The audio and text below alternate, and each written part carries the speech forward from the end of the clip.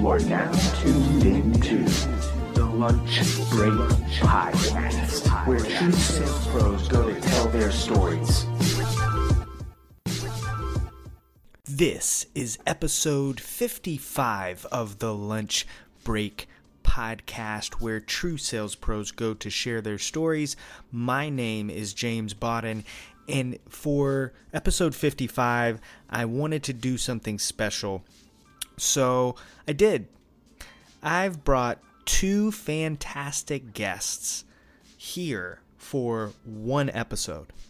I've got Eric Claster, startup advisor, inside sales consultant, SDR process, methodology, and training expert, alongside his longtime friend, former coworker, and amazing sales development leader in and of her own right, Natasha Schifrin joins us as well. She's a sales development and strategy leader at Creator IQ, a business development guru, and not only is this episode special because I've got two really fantastically smart sales professionals joining me to talk everything sales and sales development and inside sales, but it's also the first time I've had to re-record an episode, and you'll hear a little bit more about that in the actual episode itself. This is a fantastic episode, chock full with covering strategy, covering what it means to see success in sales development. We go so far and touch on so many different things. I really can't wait for you guys to hear this one. If you don't have time to listen to the entire episode right now, Natasha, Eric served up a snack break sales tip for us to digest. Check it out. I would go back to what I said earlier on in our conversation, and that's try practicing being very present during your discovery and your initial meetings with your prospects. Listen to what they are telling you, and when they're talking, focus on what they're saying and not what you want to say next. It's really, really, it's life-changing. I mean, of course, Truly. you have to be prepared going into the call. You have to, you already have to know where you want the call to go. You have to know what you want to get out of that call, and you have to know who you're speaking to and what's potentially challenging them in their role that you're helping. But if you're confident in all of that, and 1 month in the job, you should have a basic understanding of your organization and what you're doing, and what that checklist of questions you have to get through are. You're never going to ask every question that your boss is telling you. There's not a single qualification record that comes through where one thing hasn't been left off.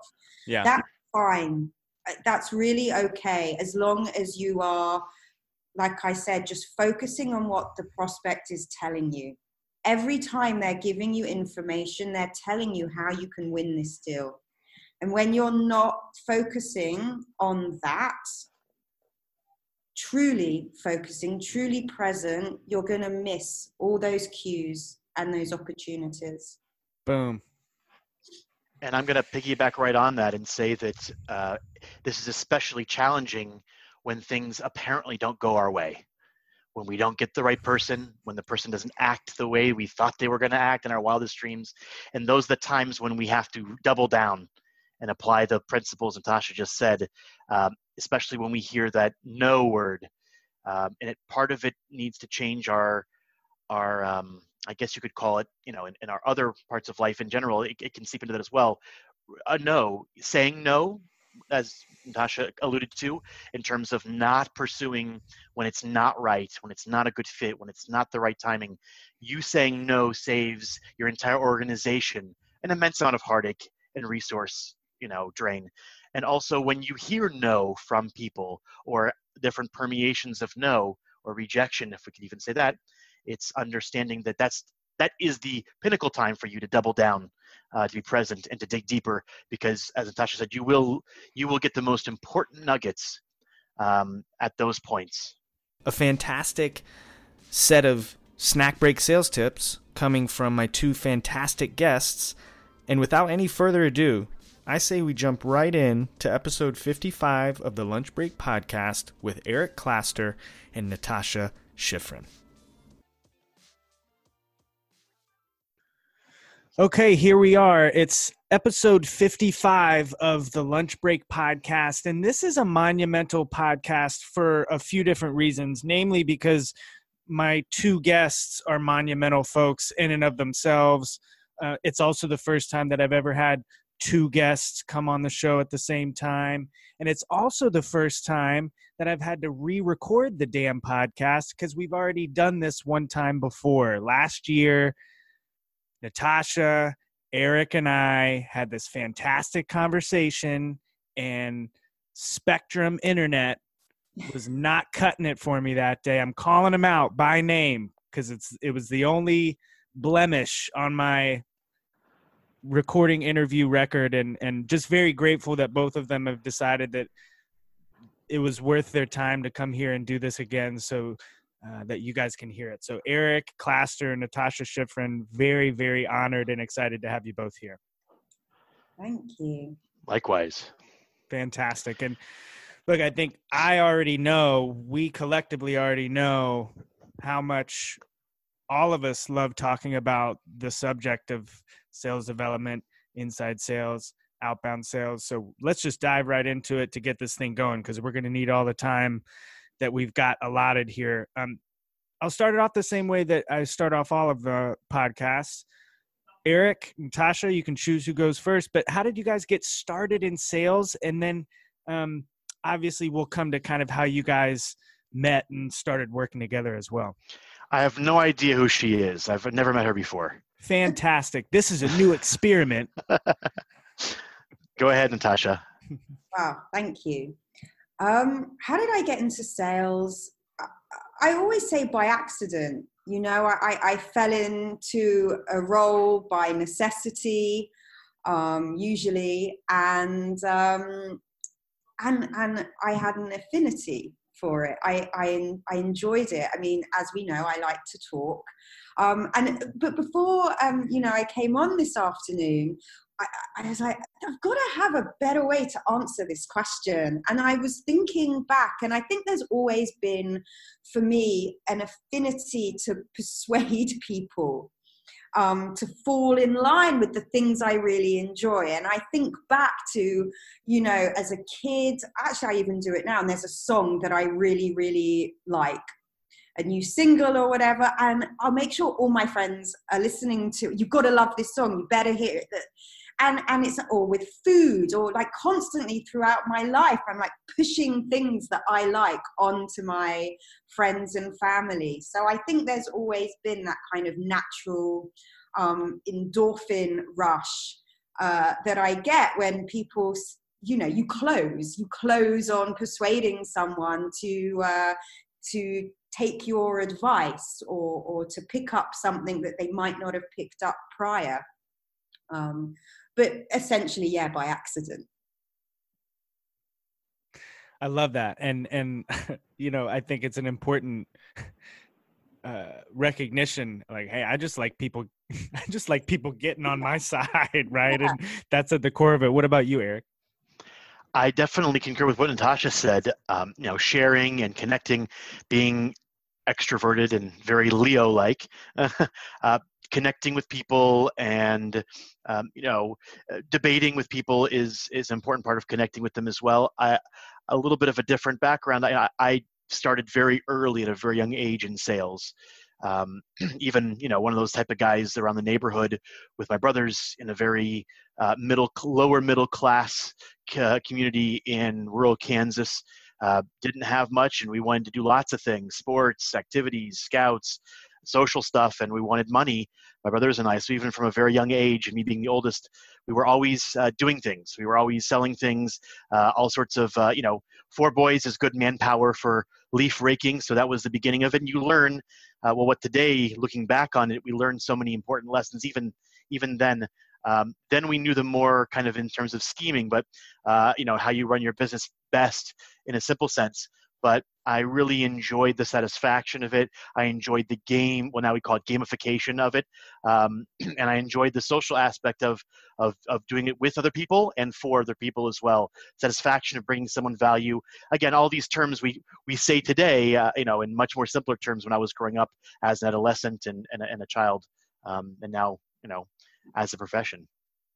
Yeah, and I think sometimes just generally when we're thinking about what we want to be when we grow up and what we want to aspire to be, we're looking for things that are external maybe, but because the answer to that question for most people is the exact same, right? I just kind of fell into it. I just kind of found out that I had this gift. But when I think back, and it's always the same thing. When I think back, I actually always had this kind of affinity for this thing and always enjoyed this aspect of it. And so I think it comes from maybe just the way we're wired growing up, thinking that the things that I just naturally enjoy, I can't ever figure out a way to parlay this into a living, when in reality, that's quite the opposite, right? That's probably what you're best off doing. So Natasha, when you got started in sales, what was your impression of the profession, before you got into it, and then as you started actually doing the job? Because I think this is something that we all is kind of very near and dear to all of our hearts, is opening up people's minds to what it really is, as opposed to what they may think it is before they even get started. Yeah, it's an excellent question. And definitely earlier on in my career, I wasn't aware of the art behind it or the psychology. It was just ticking off things that I was an individual contributor, very, very transactional, B2C. And, I've got to come in today, I have to hit a quota. And in order for me, I have to make X amount of phone calls. And it took actually me moving into a managerial team lead role to start to understand and to break down that what I did and what, kind of came naturally, or a process that worked for me, and breaking that down and being able to deliver it to other people on my team. I think that's when I really started to understand, this is more than just ticking off boxes to get to an end goal. There is, as I said, an art here, and there's logic to it. And then I think as I evolved further through my career, it became even more than this just logical. It's psychological.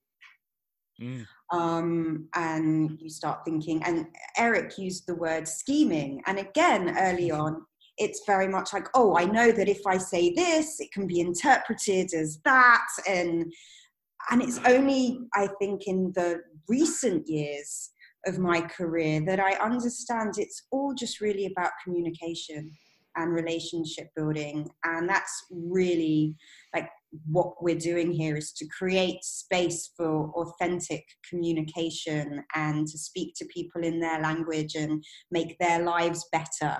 But it took me, 20 years of, working my way around sales organizations to reach this understanding of where I am today. Yeah, and it's always a journey. And I'd love to kind of dig into where you guys met on your journeys, right? Of what point you both were at, and maybe we'll start with Eric, like when you guys met each other, and how your relationship, because I know this is something we covered last time, just your working relationship has just influenced each other. And I love the fact that you guys have kind of stayed in touch throughout the years, and how did this all come about? Yeah, I wanted one moment just to go rewind a second with some of the things Natasha said. I remember also, as an adolescent, and then as a teen and a small business owner, before getting into tech, let's say, more specifically, realizing that the best leverage you have is really being yourself, right? Using what you do best, your individual personality and way that you connect with people to communicate your value, right? That's what it's about. And as Natasha said, the communication and the relationship building is about how most effectively you can communicate value to those who need it. And especially as a young person, right, before we have all of these, before we go through life and have all these other things upon us which influence us both personality-wise, psychologically, and responsibility, flipping from that, realizing that, being genuine, being who you are, is really the best secret weapon you have when communicating your value, whether you're mowing someone's lawn or running your own mobile DJ service, or today, fast forwarded to tech, very much so. And I think that where Natasha and I first overlapped working for a very large global telecommunications and energy company, it was very, very fast-paced, transactional, as Natasha said. Mm-hmm. And I think there you must be genuine because you have no time to be anything else. As good as you might be, being theatrical or doing things that you're not, or playing any sort of games you think you're doing, being genuine down to the core is really all you have time to do. And that's where we met, actually. We both were individual contributors, and a company that really had a revolving door because of how difficult it was of people coming in and out. And some of these people were people that were older in their careers that were trying it out, and some people were younger, like us, or even younger than us. And I think, at least personally, I can say that the people that I noticed that stuck around and did the best, including myself, people that went really super genuine with who they were and used what they had. And it was definitely enough, because you just can turn that dial up or down in terms of your success factor when you're being yourself. And very much so, that's where we overlapped. And I think that's why we had longevity together as individual contributors. And then we both ended up being team leads and then supervisors.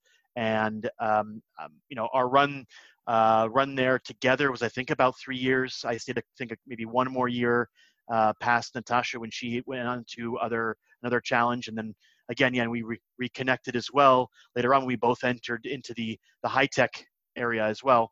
So, and that was, again, another application. I think some of those lessons that we learned very early, which is about being genuine, connecting, showing your value as seamlessly and simply as possible. Still very true today, by the way, in inside sales and its complicated permeation of where we are today. I find that still to be a truth.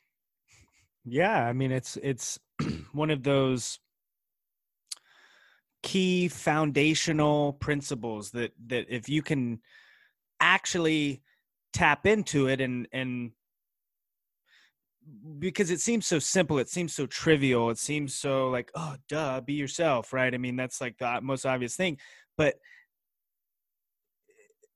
I've actually been in scenarios where I've been talking with colleagues about this topic, and we're like, well, are you really being genuine? Are you really actually being yourself? Are you really actually telling it like it is? I mean, and I would say, even when you think you are, and from how far removed you start of not being that way for most of us, because we've got all these insecurities and our ego is like trying to figure out a way to make us feel like we deserve to be in a room with all these other people saying all of these things that I think we definitely have lots of,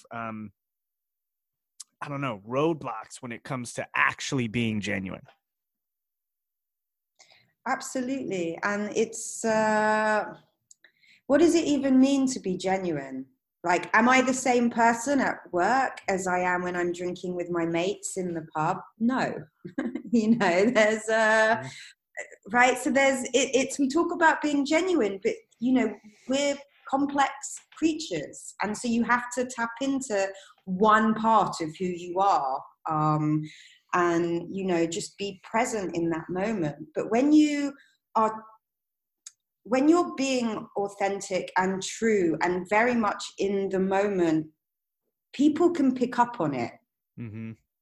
Right. And I think this is what Eric and I are, well, I don't want to speak for Eric, this is what I'm trying to get to, is it's not like this frivolous, oh, just be yourself, kick your shoes off, put your feet on the desk, and caution to the wit. Like, no, it's about being in that moment and responding and reacting to your environment instead of thinking about what to say next or waiting for a gap in the conversation to jump in, but just focus on what the person you're speaking to is saying and then reacting to that as you would, without trying to tick everything off the list and remember everything. And when you hit that zone, people recognize it. Even more so, they recognize when you're not in that zone and you're not present and you're not. And I think that's, when we talk about that authentic communication, that's what at least I'm talking about, is being very present in the moment when you're in those calls or in those meetings, is just focusing on that person and reacting to whatever it is they're saying. Absolutely. And I think, Eric, I think your perspective is interesting because you work with inside sales teams and have worked with inside sales teams for a while, right? And so you've probably seen different progressions and different phases that people go through when it comes to the latest way to be an innovative salesperson or a sales leader or whatever it is. And it's interesting that, kind of what's at the core of it is something very basic and very true, and it never really changes. In a world of consistently new tactics and things that you could do, your best bet is actually something that's been the same since way before we were around. Yeah, Natasha and I had an interesting kind of learning experience when we each managed teams, because again, we had very different levels of people. We had people that were second career salespeople and, again, teenagers and college students and post-college, very, very different. And one of the things that I always noticed was that there was a certain cap you could take someone to in terms of their ability to achieve. If they were willing and if they really tried hard and if they listened and applied the things that you taught them, they probably could get to their target some of the time, most time, 30-40% of the time, enough to keep their job, but they'll never be overachieving. And that, before we had data, right, before we had wonderful tools and platforms to maybe sketch out and flesh out a bit more of the things that we called an art, which are actually more science, before we knew any of that, we knew what it was practically. So we knew that some people were never going to get to that level. That was okay. They might probably moved on in the long term. Yeah. But people that stay in this profession, regardless of the tools and the development, it's, I think, the same core people or certain core personas of us. And I think that the tools and the platforms hopefully enrich, and they help us point to faster, more systemically, possibly, the areas that we can do better and all those wonderful things. And they should be leveraged, absolutely. And I think that it gives more a name to the things that we experienced in the past, and we can point it out, and not just brush it off as being, oh, Natasha, she's just a fantastic, orator, and she's great at maneuvering conversations and connecting people. There's a data to it as well. So the core things I think are the same with the personas that pursue and last in these sales and inside sales careers, sales development, and so forth. But and the tools hopefully enrich that, give it a name. Yeah. And I, I love that because it really speaks to a lot of this worry that's, well, I won't even call it worry, but the discussion that people like to have about technology replacing different levels of salespeople, right? I think that's a very interesting conversation because in my mind, it's, well, the technology that I've seen, right, that I see kind of maybe creeping in on some of the things that salespeople do really would just make a decent salesperson probably a little bit better, a good salesperson probably a little bit better, and great salespeople would really learn how to like leverage it and have like bot assistants to just make sure all of their clients are happy all the time.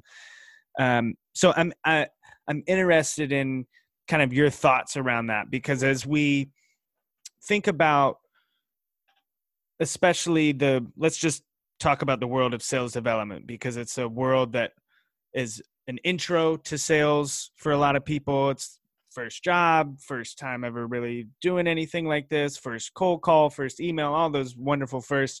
And then it also has been attracting people that are interested in sticking around and maybe making a career out of it at the enterprise level. And it's expanded and has become this larger thing. Interested in your thoughts around how technology, to Eric's point, can enhance it. Will it replace it? Where are we going to be? How long will that take before the robots are taking our jobs? I think we're a long way off from there. I don't have any of the fears of like business development disappearing anytime soon. I think the technology is amazing. The technology is amazing because it allows me to engage with more people at once. So when they are ready to hook, yep, the human is there. It just allows us to scale and do what we do well, better. And yep, as I said, at scale, even, the sales engagement platforms, we still have to do a lot of personalization. If you want it to be effective. I mean, especially, yes, for transactional, it can work. But when you're dealing with, mid-market enterprise type deals where you need someone to walk you through, and we're talking, 6-figure deals that you can't just click through a sign-up link on an email. Yeah. You need that human touch. But yeah, why doesn't it go straight to a salesperson? Why do you need BDRs? Well, again, because in order to get to the point where someone's willing to pull the trigger or willing, to engage in a sales cycle, you need to educate them as to what you're doing, and then you need to get them engaged and interested and show them that we can make your life better. And that needs personalization. And all of the AI tools that exist right now, again, they're great for getting initial hooks, for showing some kind of intent data, mm-hmm, to help me prioritize my huge list of accounts that I'm working. But it still doesn't it just makes my BDRs better. It just allows them to increase their productivity and focus on what we need them for, which is the personal touch. So I'm not afraid of the technology at all. I think it's just I wholeheartedly agree, and I agree wholeheartedly. And I think that it's even, when you talk about sales, first of all, a note on sales development being an entry level, it is whatever it is, meaning, companies, obviously, despite my chagrin, I constantly see companies advertising sales development or business development, whatever you want to call it, account development, as an entry-level position. I think it's a really big folly. We won't go into that now. It's a whole topic in of itself, but yeah, it is what it is, okay? Yeah. Considering what it is for the company, it's pretty funny when you consider all the risks involved to make that position, of all the positions of all their importance, the entry level where people can kind of get their training wheels and all that. But whatever, we'll leave that as a different topic. The key of sales development, as we know, I mean, in a nutshell, is you're doing a highly qualitative cognitive process engagement on a large quantity, right? Yeah.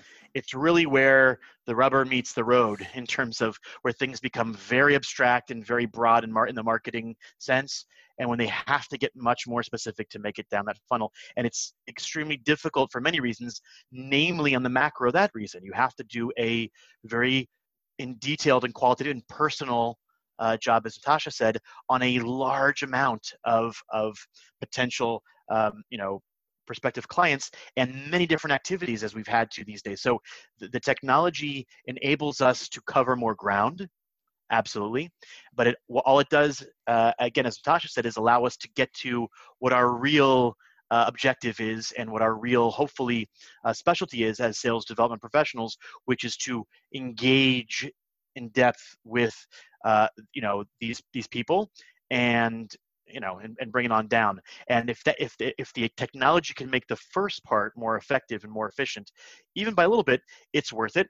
And it will be, I don't have one of these AI fear things. I think that we will always be leveraging it and controlling it, at least, what we can foresee, and we will, that's what we'll do, because salespeople will do that. Salespeople, meaning sales development and sales, will consistently leverage whatever they can get to get more in their pipeline, to make their target more attainable, to overachieve better. And the interesting thing here is the industry, watch different companies learn this for the first time, come up against a productivity gap with their sales development team, for example, and their funnel, and then figure out how to implement technology into their ecosystem slowly but surely, one by one, different platforms, and see how it tweaks their pipeline. Watching that kind of aha moment, not that they're anti-technology, but watching it happen, where they realize, oh wow, yeah, sales development is really supposed to be interacting with people, not doing all this stuff beforehand. I mean, obviously we all did, because that's what, now we have platforms, and now sales development can go back to doing what we did before it got so quantitative, which is engaging and using your cognitive ability as an SDR, and your head, your mind, and your persona to do that. So it's interesting watching that light go on for companies.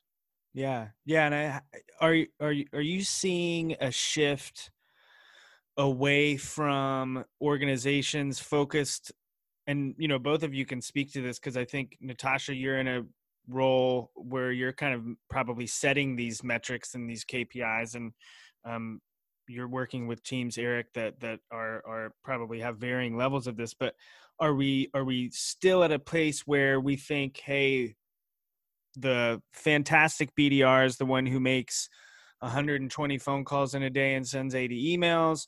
Or is it, because of the technology, maybe scaling back and being a little bit more strategic and saying, hey, the best SDRs are the ones who, are maybe making 40 a day, but man, are those to the right people at what they think is the right time through using intent data, or, all of these different tools that they have at their disposal. What's kind of the flavor out there as far as activity levels nowadays, because I think that's always highly debated in sales development, right? Is it hammer away on the daily activities, or give them the freedom to maybe go do some more, I don't know, personalized, low touch work? Yeah, I mean, definitely the latter for me. I mean, I would say, again, it depends on your product. It depends. Sure, on there's a lot of context. Like sometimes it makes sense, right? Yeah. Just spray and pray, and like Call I it a said, day. run a lot of you can get up into the buying point all through automation. Yep. And emails, but in our world, I would say definitely the latter. I don't pay attention to how many calls the team. I don't care. I don't care about the calls. I don't care about how many emails they're making. What I am interested in is the number of accounts they're working at any time.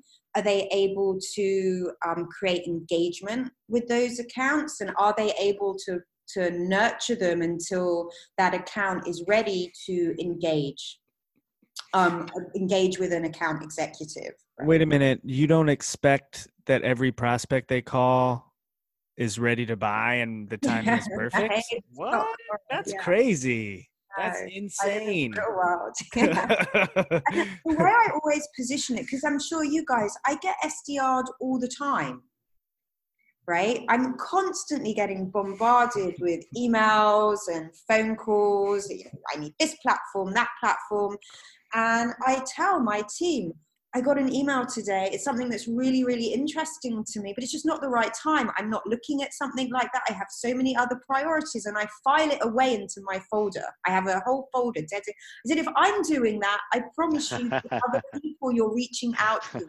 Just because you're not getting a response doesn't mean they're not paying attention, that they're not waiting for the right time. So I always try and position it as, like, again, the real world, like how humans. That's fantastic. Yeah.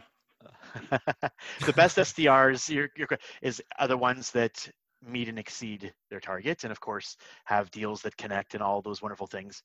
Afterwards, revenue is what it's really all about. That, we're far past the metrics when it comes to a recipe for what specifically you need to do. And again, organizations realize this very quickly, because we all come from somewhere. We know where that is in terms of statistics. So that, again, the tools allow us to be on top of it.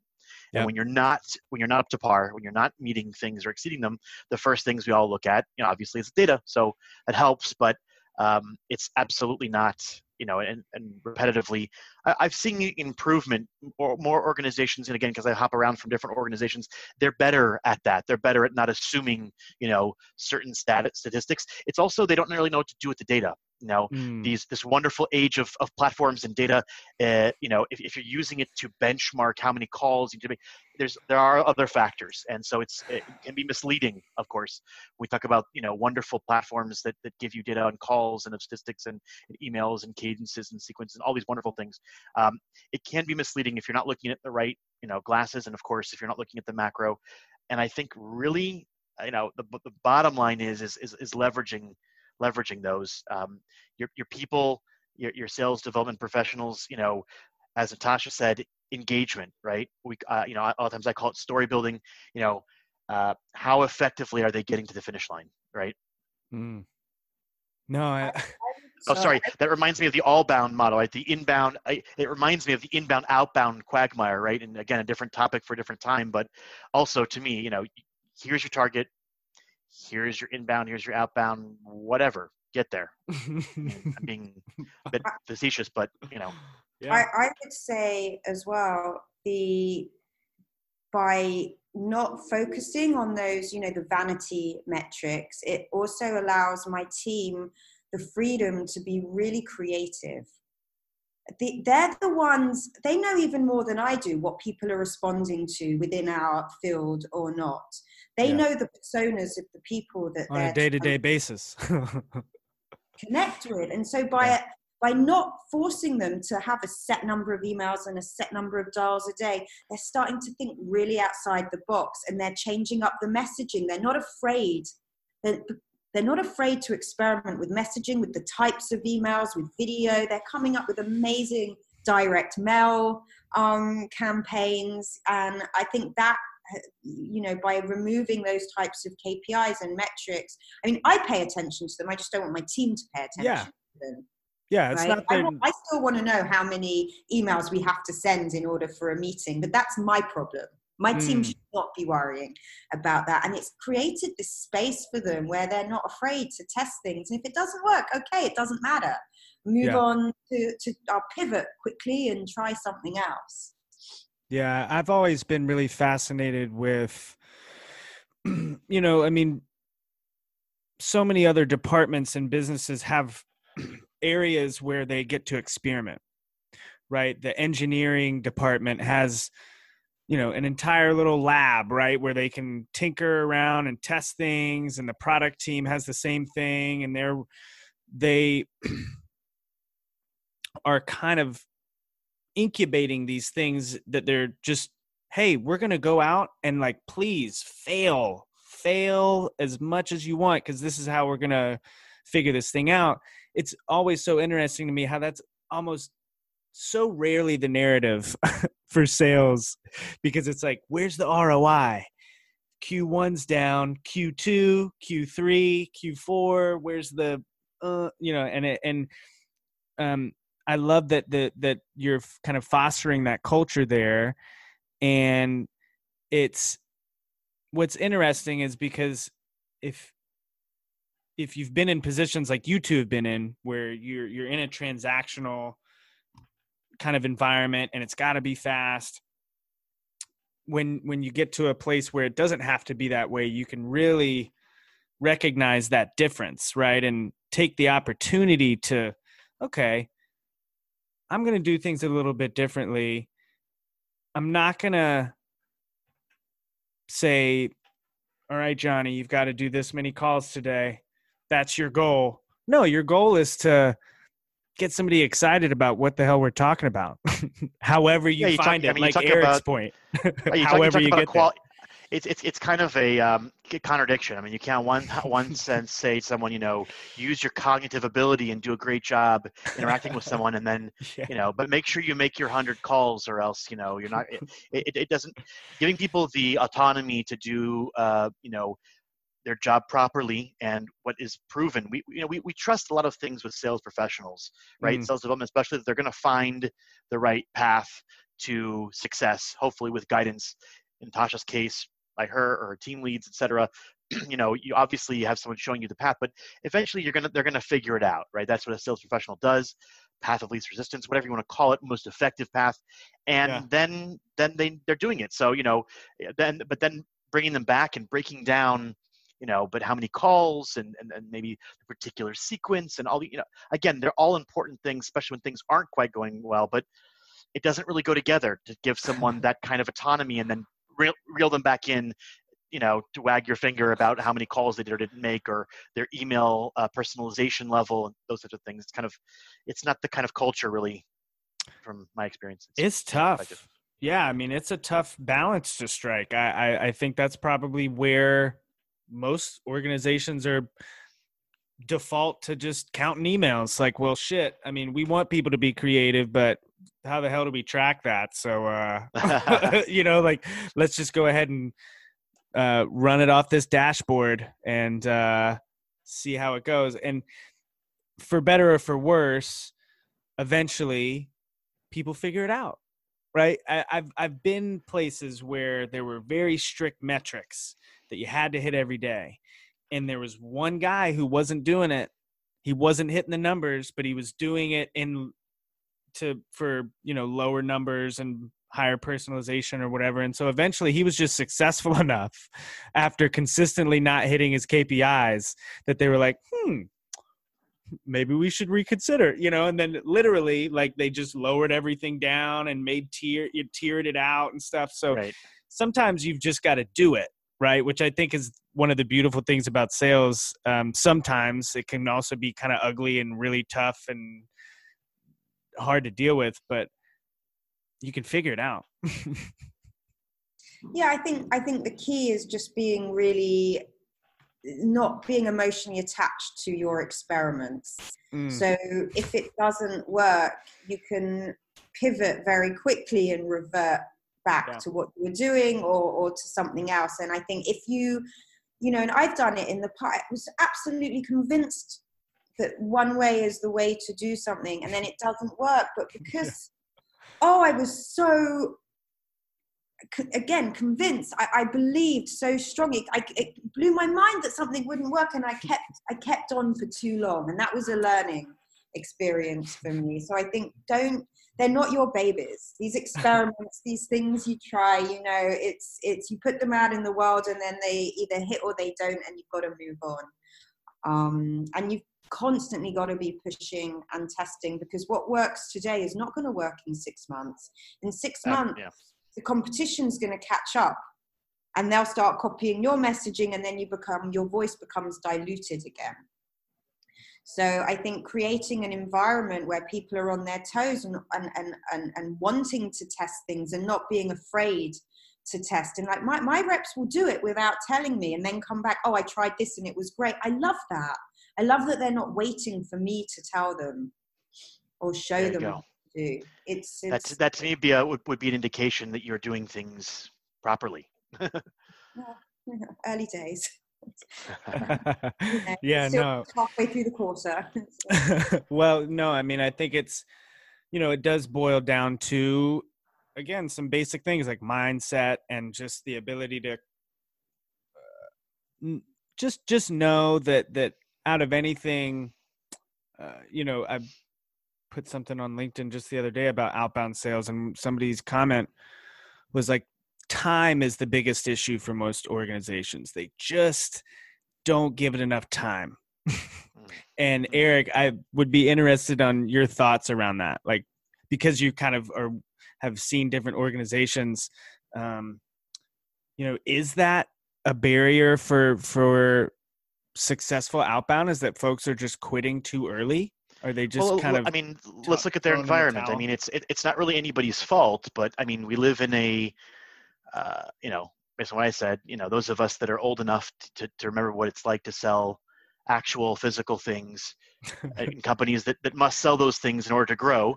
And Yeah. again, I'm speaking facetiously about an industry that I've profited greatly in the last decade and a half by being part of. But let's call it what it is. It's the Emperor's New Clothes. It's La La Land. It's not real. Yep. And because of the VC backing and in general, I would call it high demand return backing of our industry, it's an unnatural timeline to properly develop whatever that means. So everything is in a natural growth, a natural pace, demands, timelines, goals, targets, quotas, on down from boards and VCs on down through companies to the different departments. So, obviously, the amount of time to develop a team and a pipeline and a process, we're already fighting against something that is inevitable, which is the environment that inside sales has proven to work in. So, we always talk with organizations about, I always kind of discuss with, either the VP of sales or the CEO for earlier companies. I give them a little bit of a reality check of how long this will take to build, right? Especially if they're starting at zero, okay? If they're starting with something, okay, but the classic is a CEO comes and says, I've sold it to 20 companies. We just started a year and a half ago. We want to start our go-to-market. Let's build our SDRs and our AEs. Let's begin our process. Let's go. And you turned out that, 19 of the 20 people he sold to were friends from other startups and, people that he knows and so on and so forth. So that, we have to kind of put everyone in a right time frame. Yeah. How long will it take to train and build how long will it take to test a process and then build it and then bring people in, find them. And then the miracle, which is farming a warm pipeline. Once you got the people in the process, it then takes time. When I say time, a quarter, 2 quarters and so forth to build a warm pipeline with these wonderfully capable, cognizant SDR professionals can actually farm from. Yeah. And it's not anything anybody wants to hear because unfortunately, everyone's in the same game of hyper this, hyper growth, hyper this, hyper that. But we're playing somewhere in between that, of course, because we have to meet those goals, but also, we need to build things properly. So it's a give and take.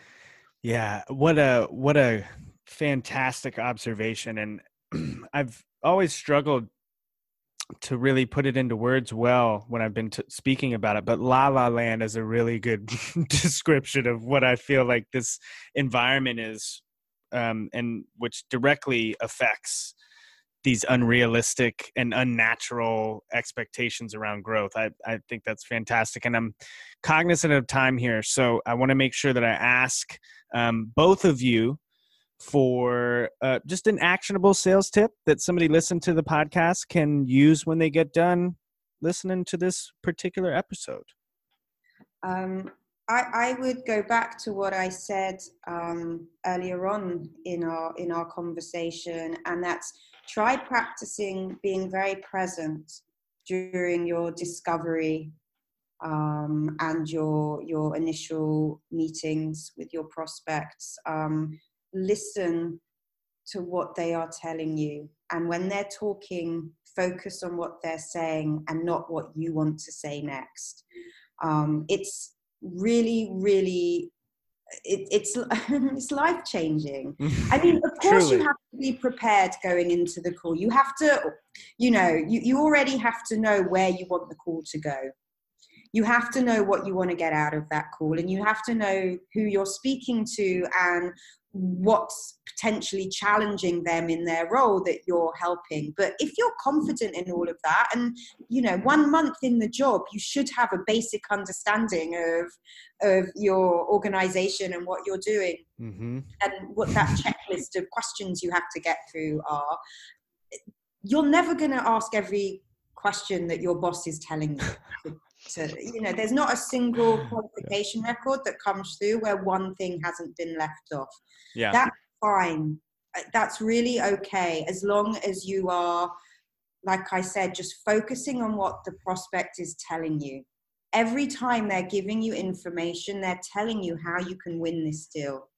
And when you're not focusing on that, truly focusing, truly present, you're going to miss all those cues and those opportunities.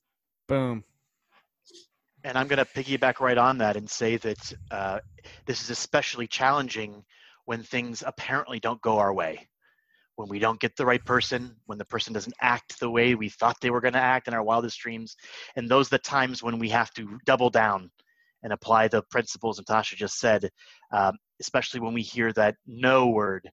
And part of it needs to change our I guess you could call it, in our other parts of life in general, it can seep into that as well. A no, saying no, as Natasha alluded to, in terms of not pursuing when it's not right, when it's not a good fit, when it's not the right timing. You saying no saves your entire organization an immense amount of heartache and resource, drain.